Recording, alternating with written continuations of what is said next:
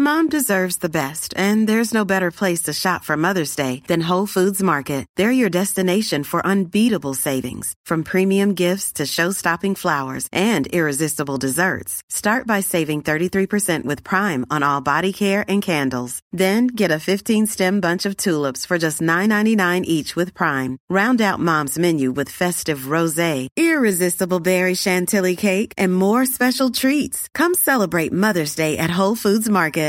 Quality sleep is essential. That's why the Sleep Number Smart Bed is designed for your ever-evolving sleep needs. Need a bed that's firmer or softer on either side? Helps you sleep at a comfortable temperature? Sleep Number Smart Beds let you individualize your comfort, so you sleep better together. J.D. Power ranks Sleep Number number 1 in customer satisfaction with mattresses purchased in-store. And now, save 40% on the Sleep Number Limited Edition Smart Bed for a limited time. For J.D. Power 2023 award information, visit jdpower.com/awards. Only at Sleep Number stores or sleepnumber.com.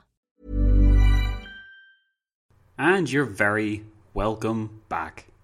It's been a busy last few weeks for When Diplomacy Fails, even though I've been almost totally silent for the Christmas break. You should know that I'm recording in the new apartment right now, so any acoustic issues or anything like that, I apologise. I'm still trying to get the hang of this. But yeah, editing is going pretty well. It's made all the much easier by the fact that you guys have been so incredibly generous for the past few weeks. Thank you so much. All of your money, all your support in every single way has been so appreciated, and I must say I really had a great Christmas, and it's so nice to not be working in retail anymore. Any other retail people out there, holler out to you. Keep doing what you're doing. I know what the struggle is like. So yeah, When Diplomacy Fails is back after a 2-week hiatus, and let's just say I have been busy in other ways other than adulting as well. I have some pretty huge plans for When Diplomacy Fails. You may realise that it is 5 years old in May, and let's just say we won't be passing that anniversary without some significant content.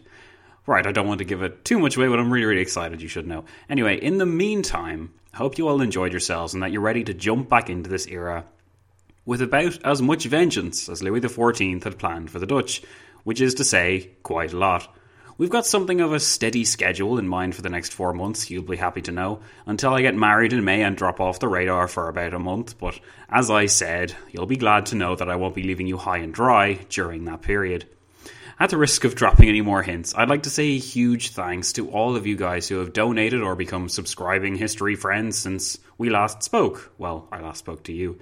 It's still amazing to think that I have somewhere in the region of 20 history friends giving me regular monies.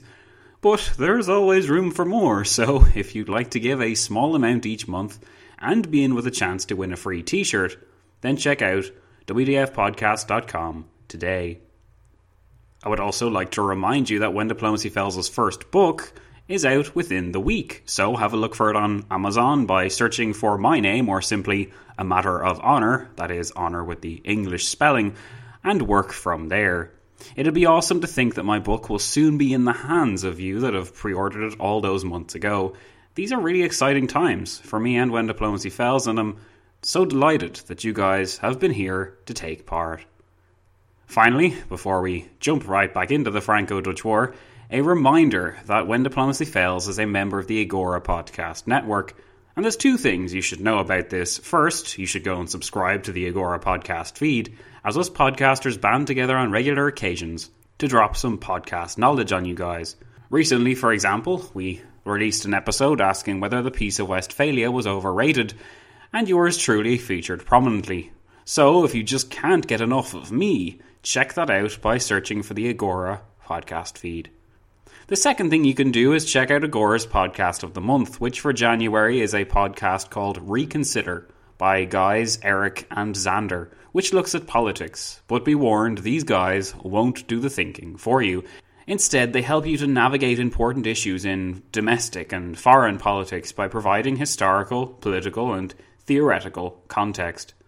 They also put in tons of research to help you understand all policy options in front of you, so that you can choose your own way and perhaps reconsider your current position. Haha, hence the name. Genius.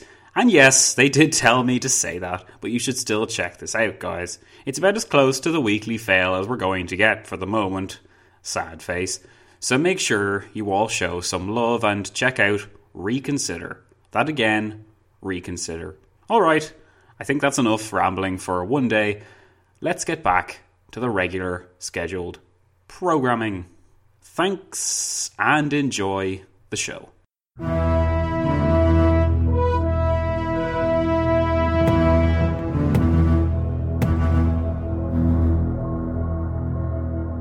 In the last episode, we dealt with the circumstances that surrounded Charles II's schemes to undermine the Franco-Dutch alliance by approaching the latter with a triple alliance that would commit the Dutch, together with Britain and Sweden, to make war on whoever refused to restore the European peace, be it France or Spain. France and Spain had been at war since May 1667, when Louis's anticipated invasion of the Spanish Netherlands finally came to pass. Contrary to the historical record, as we saw last time, Johan de Witt, leader of the Netherlands, did not panic and abandon Louis XIV's France because he feared French advances, and this did not cause a chain reaction whereby Louis, offended at Dutch slights, cozied up to Charles II and began to scheme against the Dutch with London by his side.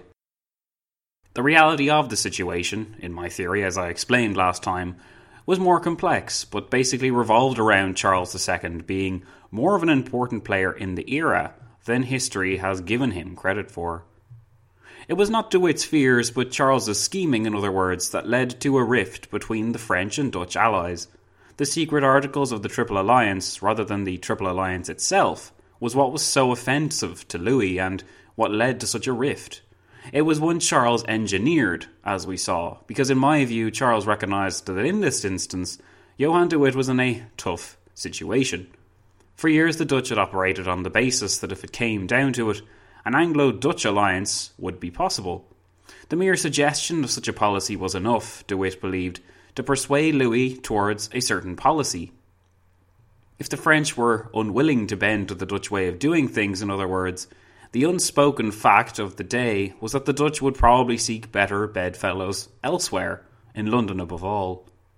Louis's fear of being surrounded by the two maritime powers of the era was a real one, but there was no indication that matters had reached such a pitch between the French and Dutch by January 1668, when the Triple Alliance was signed. De Witt agreed to the Triple Alliance, we discovered last time, because his bluff had been called. If he turned Britain down, Louis would see that an Anglo-Dutch alliance was not possible, and he would be less flexible or considerate towards his Dutch ally, and may even look to continue the ongoing war against Spain. So, there's a little recap for you guys, since for many of you it's been a while since you've been in this era, so hopefully now you feel more up to speed. Now let's see where all this stuff leads to.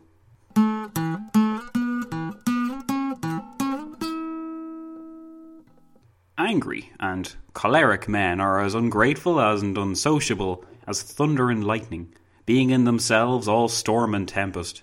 But quiet and easy natures are like fair weather, welcome to all. Edward Hyde, the 1st Earl of Clarendon.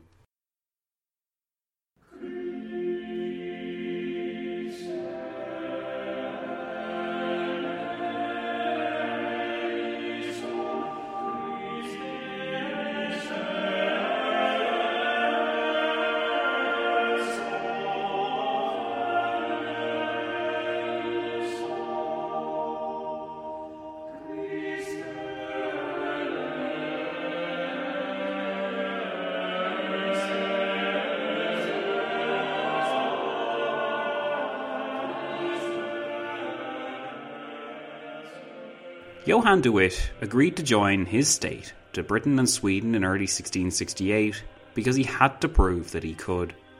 But he by no means wished to use this new agreement as a stick with which to beat the French. The French alliance was in many ways the cornerstone of his foreign policy. He didn't trust Charles's Britain, with good reason, and he hoped and planned for a situation whereby the Triple Alliance could coexist alongside the alliance he had with France. Then word got out about the secret articles, insignificant to De Witt, insofar as he didn't think they would even come into play. And then all of De Witt's cards came tumbling down. The secret articles had committed the Dutch with their Triple Alliance partners to pressure either power, be it the Spanish or the French, to make peace if they elected to continue the war. De Witt may have seen the secret articles as unimportant, because as we saw last time, Louis had already agreed to a series of limited gains in the Spanish Netherlands if the Spanish would make peace. To pressure the Spanish to make peace was the excuse De Witt had long given to French diplomats in early 1668 when word of the Triple Alliance got out. When it was learned of, most likely thanks to leakages by Charles in London, that articles existed to pressure the French to abide by these agreements on limited gains and not seek further ones upon pain of combined military pressure and even war, that was when the great rift between France and the Dutch began. Louis was offended, not so much because the Dutch were actively using the Triple Alliance to hold him back in the war with Spain, as some historians have noted, but because if he, as France's absolutist monarch, elected to go for more than he had initially wanted, then he would be pressured not to. It removed, in other words, Louis's ability to have free will in the war. More than that, though, while Louis took it as a personal insult that he would be dictated to in the event that he asked for more, what really stung him was that the Dutch were willing to use force in the event that they would declare war if he asked for more than he had initially agreed to. To Johann de Witt, these secret articles may never have needed to appear in the public eye, since Louis was adamant about the gains that he had wanted, and had reached the understanding with de Witt in late 1667, whereby he committed France not to advance upon it. Louis was not about to break his word, and had achieved satisfaction for France in the war. It was not the case then that de Witt held Louis back from getting his satisfaction in the war. Rather, he removed the ability of Louis to abide by anything but his word. To de Witt, then, the secret articles provided for events that would never occur, and thus they never need be known to Louis or applied in real life. Hush hush. But their practicality did not matter. It did not matter that the members of the Triple Alliance never actually applied the secret articles to the war with France and Spain. What mattered to Louis, at least, was that such articles existed at all. It was just not the kind of thing an ally was supposed to do, especially after all France had done for the Dutch in the past. Seeing his princely will be restrained by a mere republic and the person of de Witt was the true reason for Louis's wrath, not his resentment at being held back from conquering the Spanish Netherlands, which he never really wanted to do, at least not at this stage. The distinction is important for us, even though it might seem trivial and a little bit boring by now, because it helps to emphasise the high regard in which Louis held his own sense of personal honour, and the standards he expected in those that stood by him. Does that make sense? I know I've gone over this more than an Irish county council digs up a footpath, but I find it so interesting and representative of the kind of characters we're dealing with, so I don't really see the harm in dwelling on it a bit. It's also an immensely important watershed moment in the history of European diplomacy, because this is the last time in the period that the French and Dutch will really see eye to eye, well, at least in Louis's lifetime. The repercussions of this event lead to the French and Dutch fighting on opposite sides for the next century, at least, and they also lead to perhaps the most passionate and remarkable rivalry of this age between Louis XIV of France and William, Prince of Orange. Really, to conclude this aspect of the episode, what you need to remember is Charles's role in all of this, since that's what makes my version of these events different to the other versions.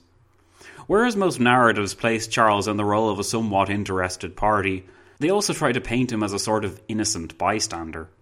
Such a version of events is only possible if we blame de Witt for going against Louis, or if we take it for granted that Louis was offended by the Triple Alliance from the start, as some do. In actual fact, though, Louis was quite content with the Triple Alliance for the first month of it being revealed, because de Witt presented it as an agreement which could be used to pressure Spain.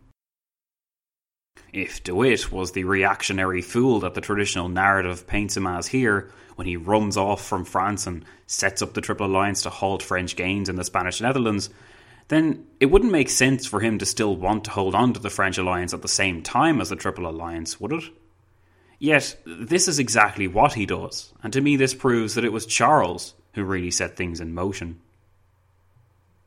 It was Charles who revealed the secret articles, because only by doing so could he separate the French and Dutch and bring about the result that he hoped to get by signing the Triple Alliance, a Franco-Dutch estrangement.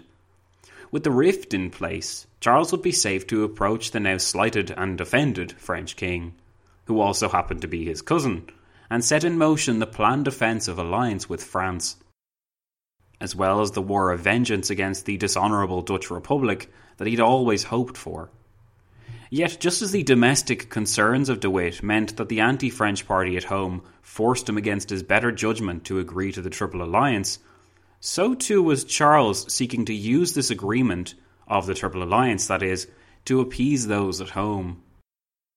The domestic concerns of the maritime powers were issues which were of paramount and underrated importance at the time. As Peter Gale noted in his book on the Houses of Orange and Stuart, subsequent events were to make it quite clear that Charles II had not abandoned his real intention, an alliance with France, and that, as far as he was concerned, the Triple Alliance was merely a convenient tool for allaying the suspicions of Parliament, which rejoiced at his Protestant policy of the Dutch, and above all for undermining, at last, the good relations between the Dutch Republic and France, which stood so continuously in his own way. To say that this was the era of larger-than-life personalities is a historical truth. You had the very obvious Sun King, as well as the tenacious De Witt and later William of Orange, not to mention the indefatigable Leopold as Holy Roman Emperor, but you also had Charles II of Britain. Too often, Charles is overlooked, as the traditional narrative demonstrates, yet if we look at the situation objectively, he actually succeeded remarkably well in fooling both of his rivals, undermining their alliance by playing to their individual fears and emotions, and then tactically applying a soothing diplomatic policy to get what he really wanted in the years that followed. It was nothing short of genius.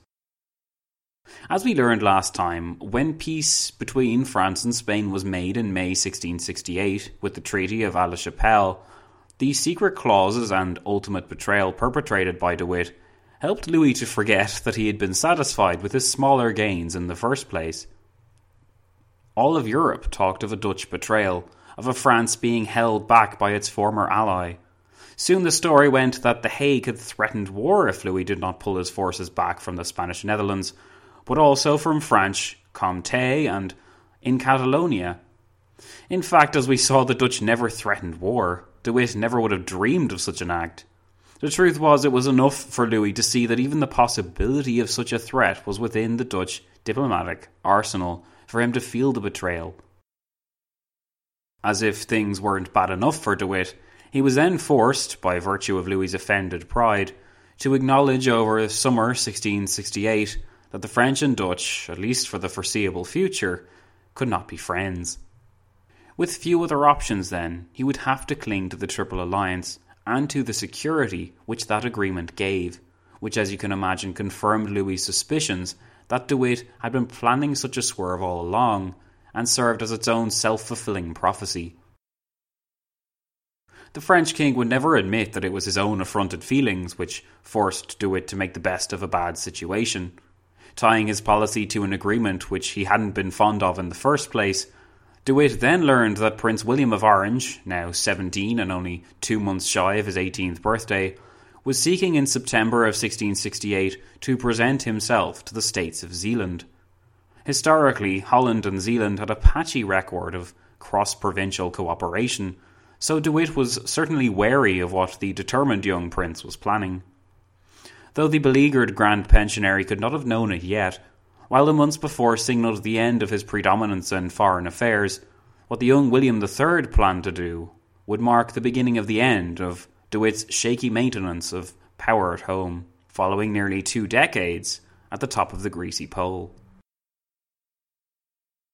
While hindsight is 20/20, and we can see the moment De Witt was detached from France as the moment his downward spiral began, the Dutch Grand Pensionary had no iota of what was to come in early autumn 1668.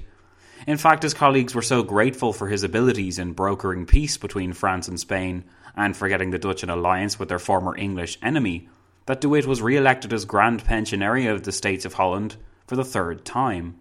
Because of gestures like these, De Witt's influence remained intact in spite of the apparent failures of his policy, though there was one aspect of this policy which, unlike the situation with France, was more difficult to mask. William of Orange was nearly 18 by September 1668, and the years before had seen De Witt argue for a series of confusing and somewhat contradictory rulings to be pushed through in the States of Holland and then the Dutch States General. The aim was always to limit the influence of the House of Orange and the Orangist party by drip-feeding what the young prince and that party wanted. If he could hold back the young prince from taking the reins of the Dutch state, and thus stop him from displacing the regents, which De Witt had represented for the past 2 decades, then De Witt would consider it a job well done.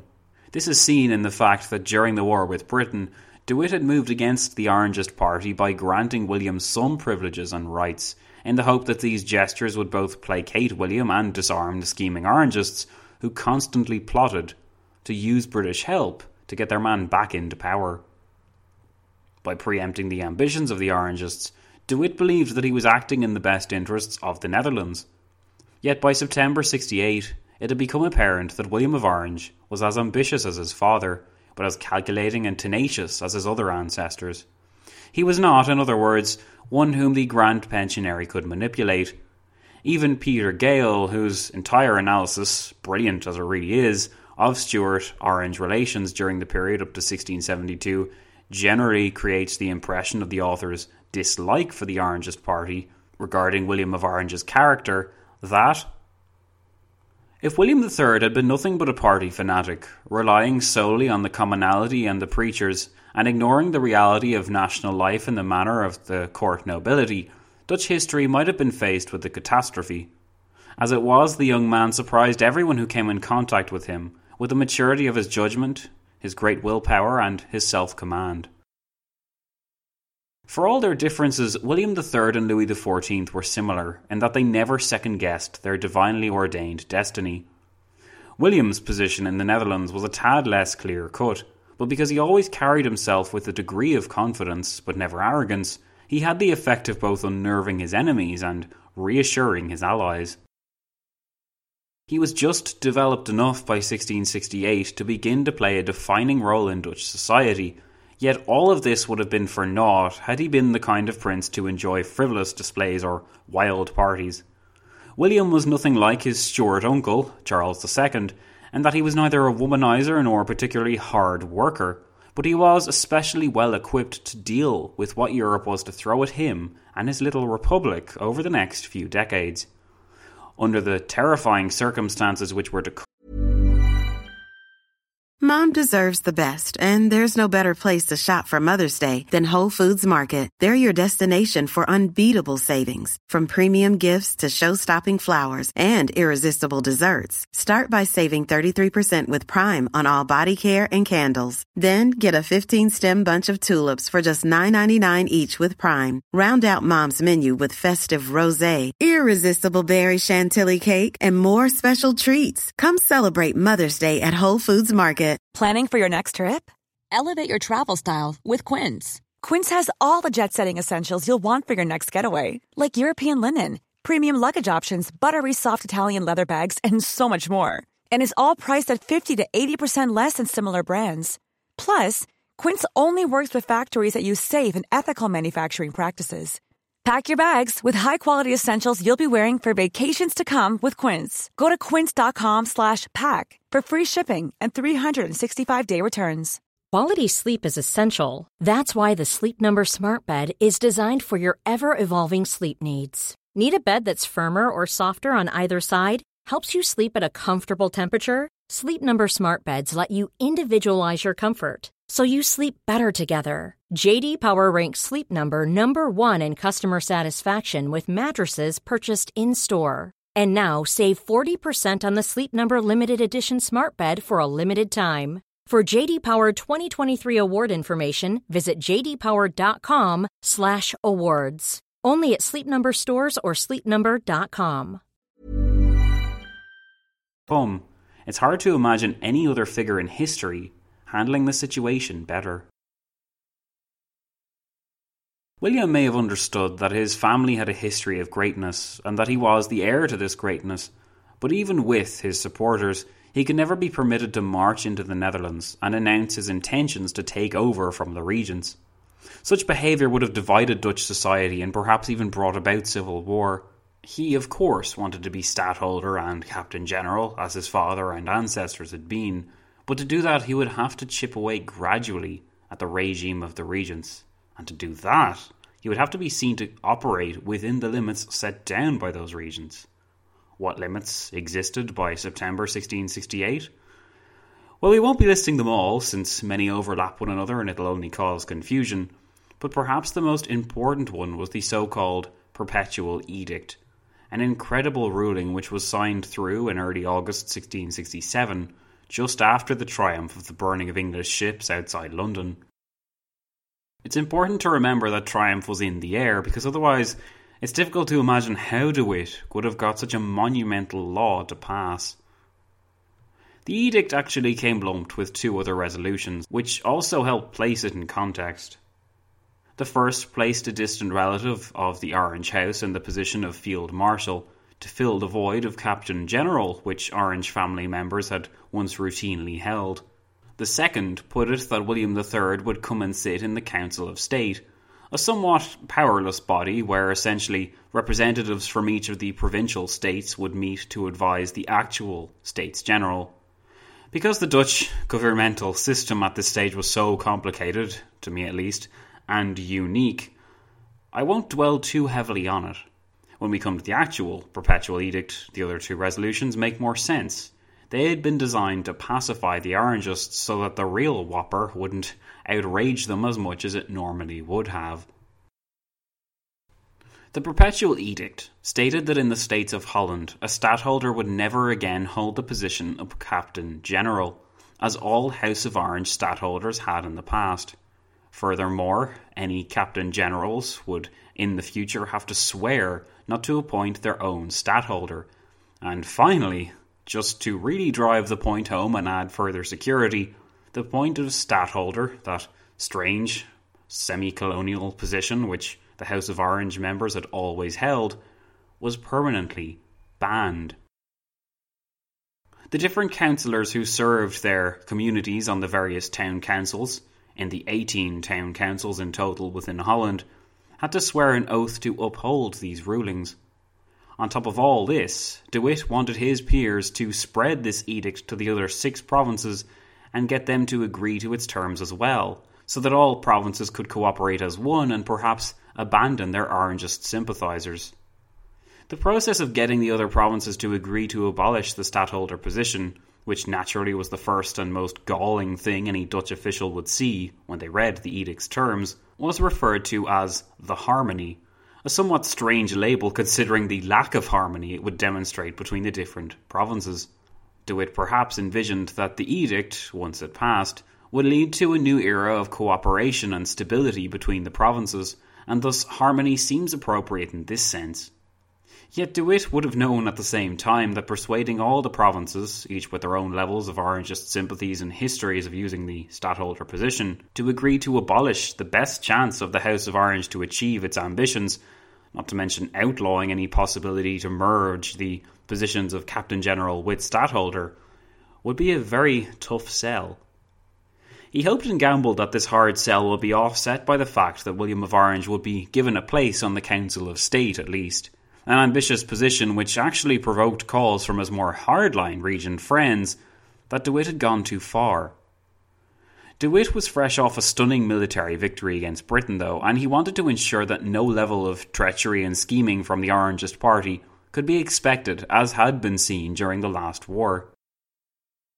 The Perpetual Edict, in a way, can be seen as De Witt's high point then, and the symbol of regent victory in the Republic, but they had a predictably hard time persuading even their own regent colleagues to approve of it. Once this was done, the following summer of 1668, amidst De Witt's perceived victories in getting a British alliance and holding Louis XIV back from conquering the Spanish Netherlands, the regents seemed to be supreme. with Holland promising in unison to implement the Perpetual Edict across its varied towns and cities. The task now was one of implementing the harmony across the other provinces, which, remember, meant the task of persuading the other provinces to follow suit, to ban the stadtholder position, swear the oath, etc. It was in the midst of this campaign of persuasion then that the nearly 18-year-old William of Orange sought to make his mark on Dutch society, even with the constraints that the Perpetual Edict imposed. To understand what William's first real domestic move means, we're going to have to give a bit of context. I'll try not to get too bogged down here, guys, since Dutch politics can be somewhat tedious at times, but hopefully most of it won't be too alien. It's the dreaded chestnut of Dutch domestics, or more specifically, how the Republic of the Netherlands was structured. Perhaps I should issue a warning before we go any further. This is my understanding of 17th century Dutch politics as I see it. It is highly possible that I could be wrong, so don't take my account here as law, but studies on how the Dutch domestic and regional politics worked in the 1600s aren't exactly easy to come by. Anyway, so we know that 7 provinces existed in the Netherlands, and that in each of these provinces a lot of autonomy was present. The States General was the kind of national parliament, where a lot was meant to get done and debated, but just as much could happen in the provincial states themselves. The States of Holland, for example, was Holland's regional parliament, packed with representatives from all walks of life, but mostly it was full of regents by our timeline. You probably remember this from before, just like you probably remember that every province has its own state's parliament, and that every province has a stadtholder and grand pensionary. Stadtholder, as a position, had been complicated by the Perpetual Edict and by its efforts to pressure the other provinces to follow suit. But how did each of the provinces conduct their day-to-day affairs? Through an assembly, of course, normally between 7 and 10 men, who were elected by the states of that province to serve terms of varying lengths. It wasn't democratic, in other words, insofar as the elected members elected their own members who weren't elected by the normal citizenry, but it at least meant you had a revolving door of officials coming through the bureaucracy of the Republic. To add another layer to this, as if it wasn't onion-like already, members of each assembly in the 7 provinces would send representatives to the States General. To add yet further layers to this, Johan de Witt was the Grand Pensionary of the States of Holland, which is grand. It means that he always sat on the assembly and thus always sat on the States General as well. Because Holland was the most important, influential province at this time, de Witt's Grand Pensionary position made him the most important figure, because Holland was, well, the most important province. Does this make sense? If it helps, think of modern-day parliaments, then the smaller assembly being the kind of provincial cabinet, and then the States General just not really fitting in anywhere because the Dutch Republic was a strange beast. Grand Pensionary is comparable to the position of Prime Minister today, but only because Holland was so important to the Dutch state. In de jure terms, de Witt had no more power than any of the other 6 pensionaries of the provinces, but his very distinction that the histories have given him as essentially the leader of the Netherlands, and we've used it as well, was an unofficial one, but it was also attributed to him by foreign observers at the time, so it denoted his significance. The reason why I ran down the details of the Dutch state for the umpteenth time is because what William does here only makes sense if you understand how the state actually worked, or didn't work, during this era. William of Orange in September 68 made a big show of landing in the province of Zeeland and asking to be installed in their states as First Noble. First Noble was a somewhat vague position, and we haven't really encountered it before, but it basically enabled distinguished Dutch persons to sit in on the provincial affairs of whatever province they held the First Nobleship, as it was called, in. By choosing Zeeland, William was perhaps sending a message to de Witt that he didn't need Holland and that he could make his way on his own. Yet, as de Witt had to accept, William also wasn't breaking any rules.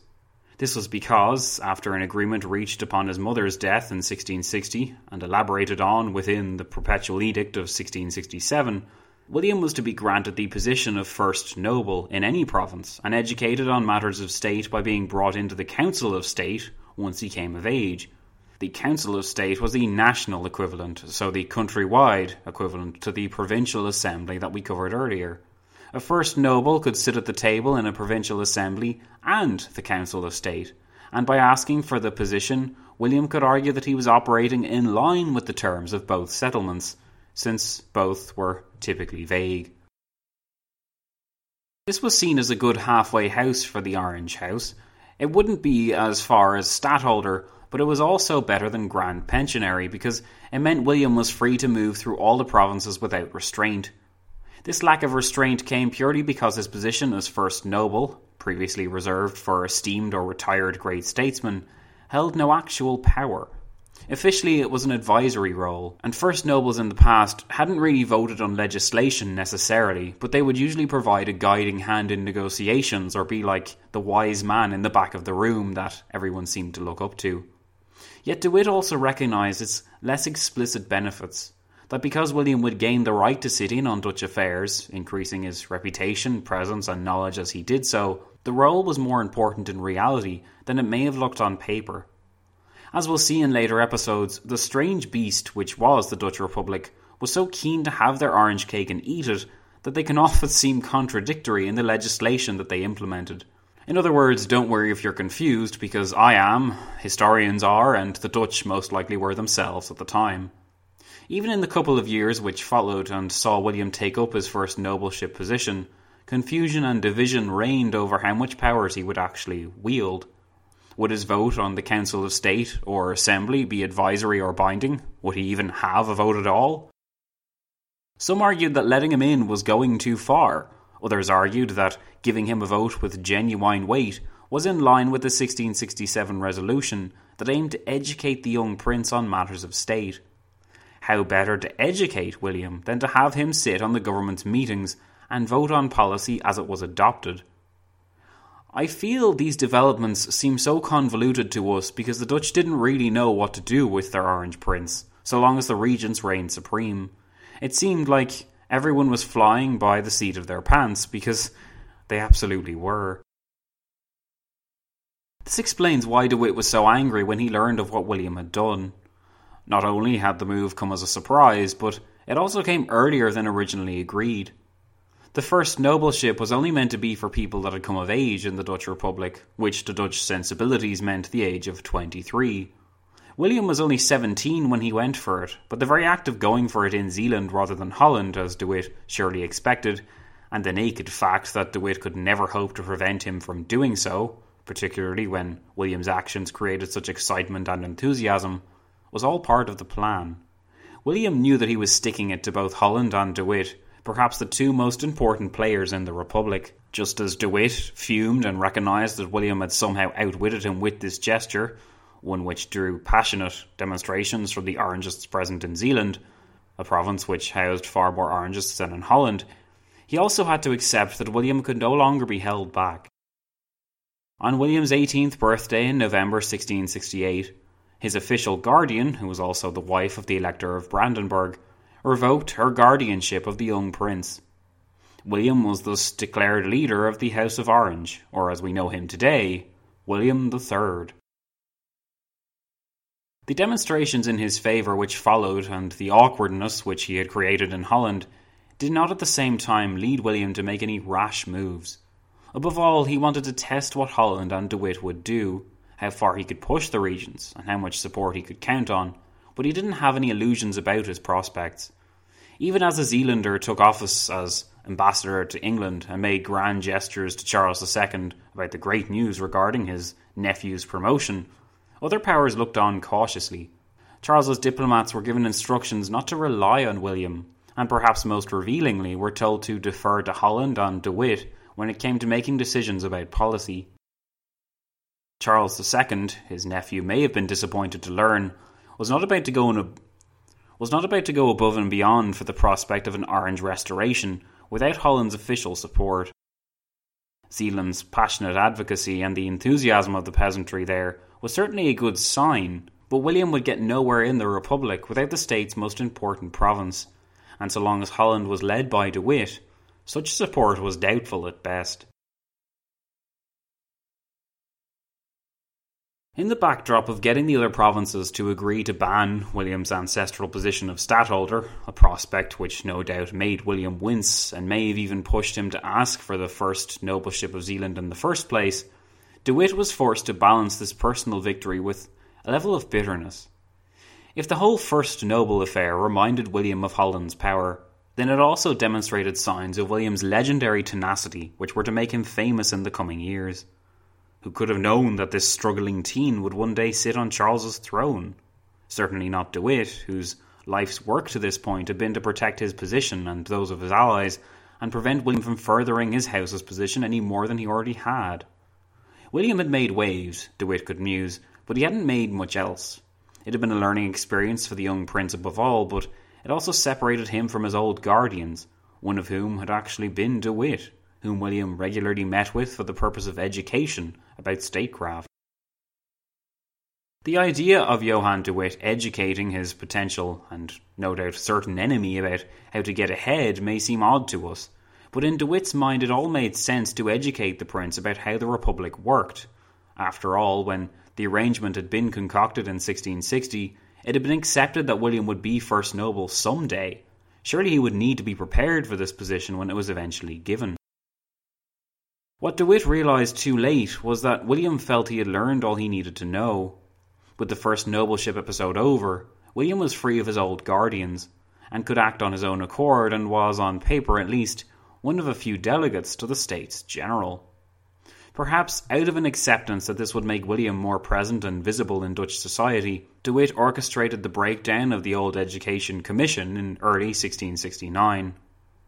William had issued a fine challenge to de Witt, and demonstrated that he would not be held back or remain quiet as he advanced in age.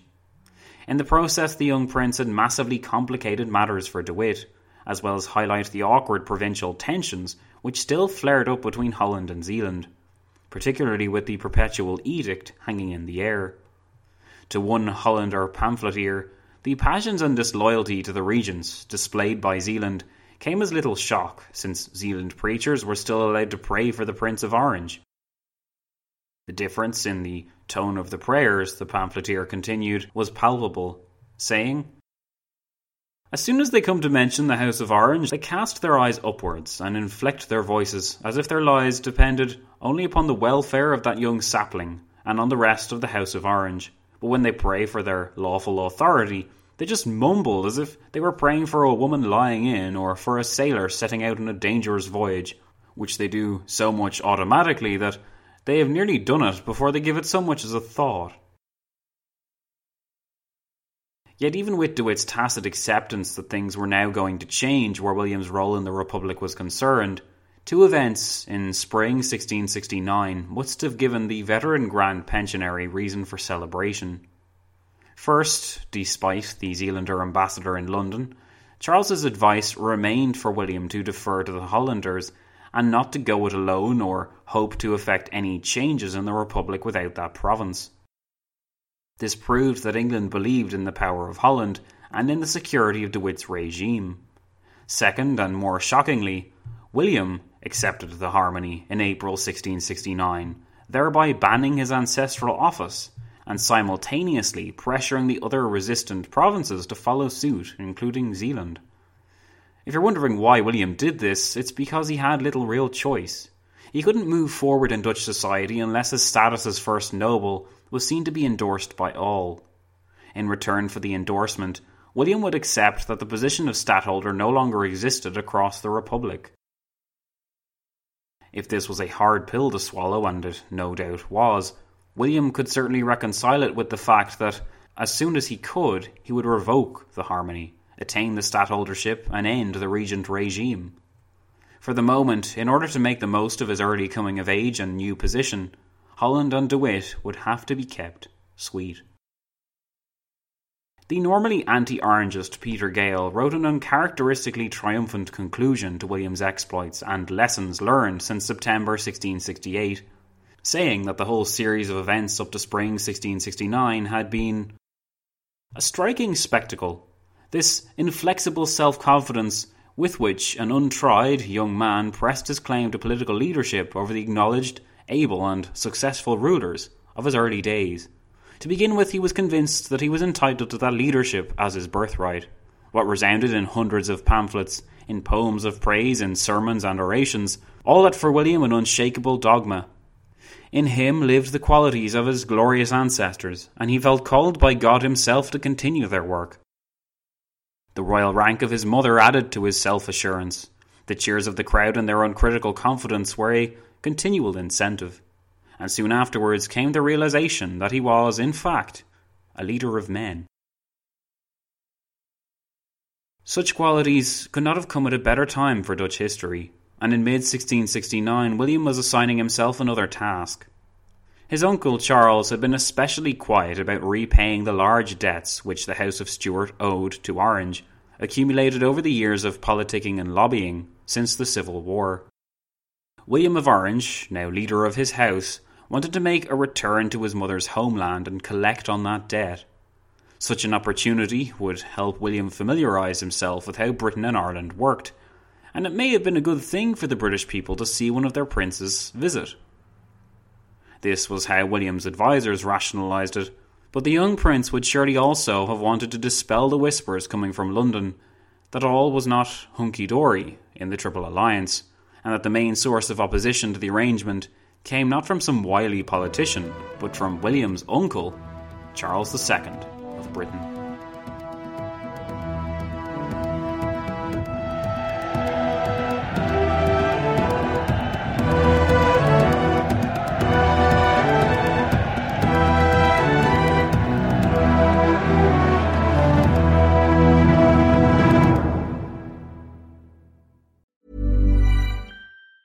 Mom deserves the best, and there's no better place to shop for Mother's Day than Whole Foods Market. They're your destination for unbeatable savings, from premium gifts to show-stopping flowers and irresistible desserts. Start by saving 33% with Prime on all body care and candles. Then get a 15-stem bunch of tulips for just $9.99 each with Prime. Round out Mom's menu with festive rosé, irresistible berry chantilly cake, and more special treats. Come celebrate Mother's Day at Whole Foods Market. Even when we're on a budget, we still deserve nice things. Quince is a place to scoop up stunning high-end goods for 50 to 80% less than similar brands. They have buttery soft cashmere sweaters starting at $50, luxurious Italian leather bags, and so much more. Plus, Quince only works with factories that use safe, ethical, and responsible manufacturing. Get the high-end goods you'll love without the high price tag with Quince. Go to quince.com/style for free shipping and 365-day returns.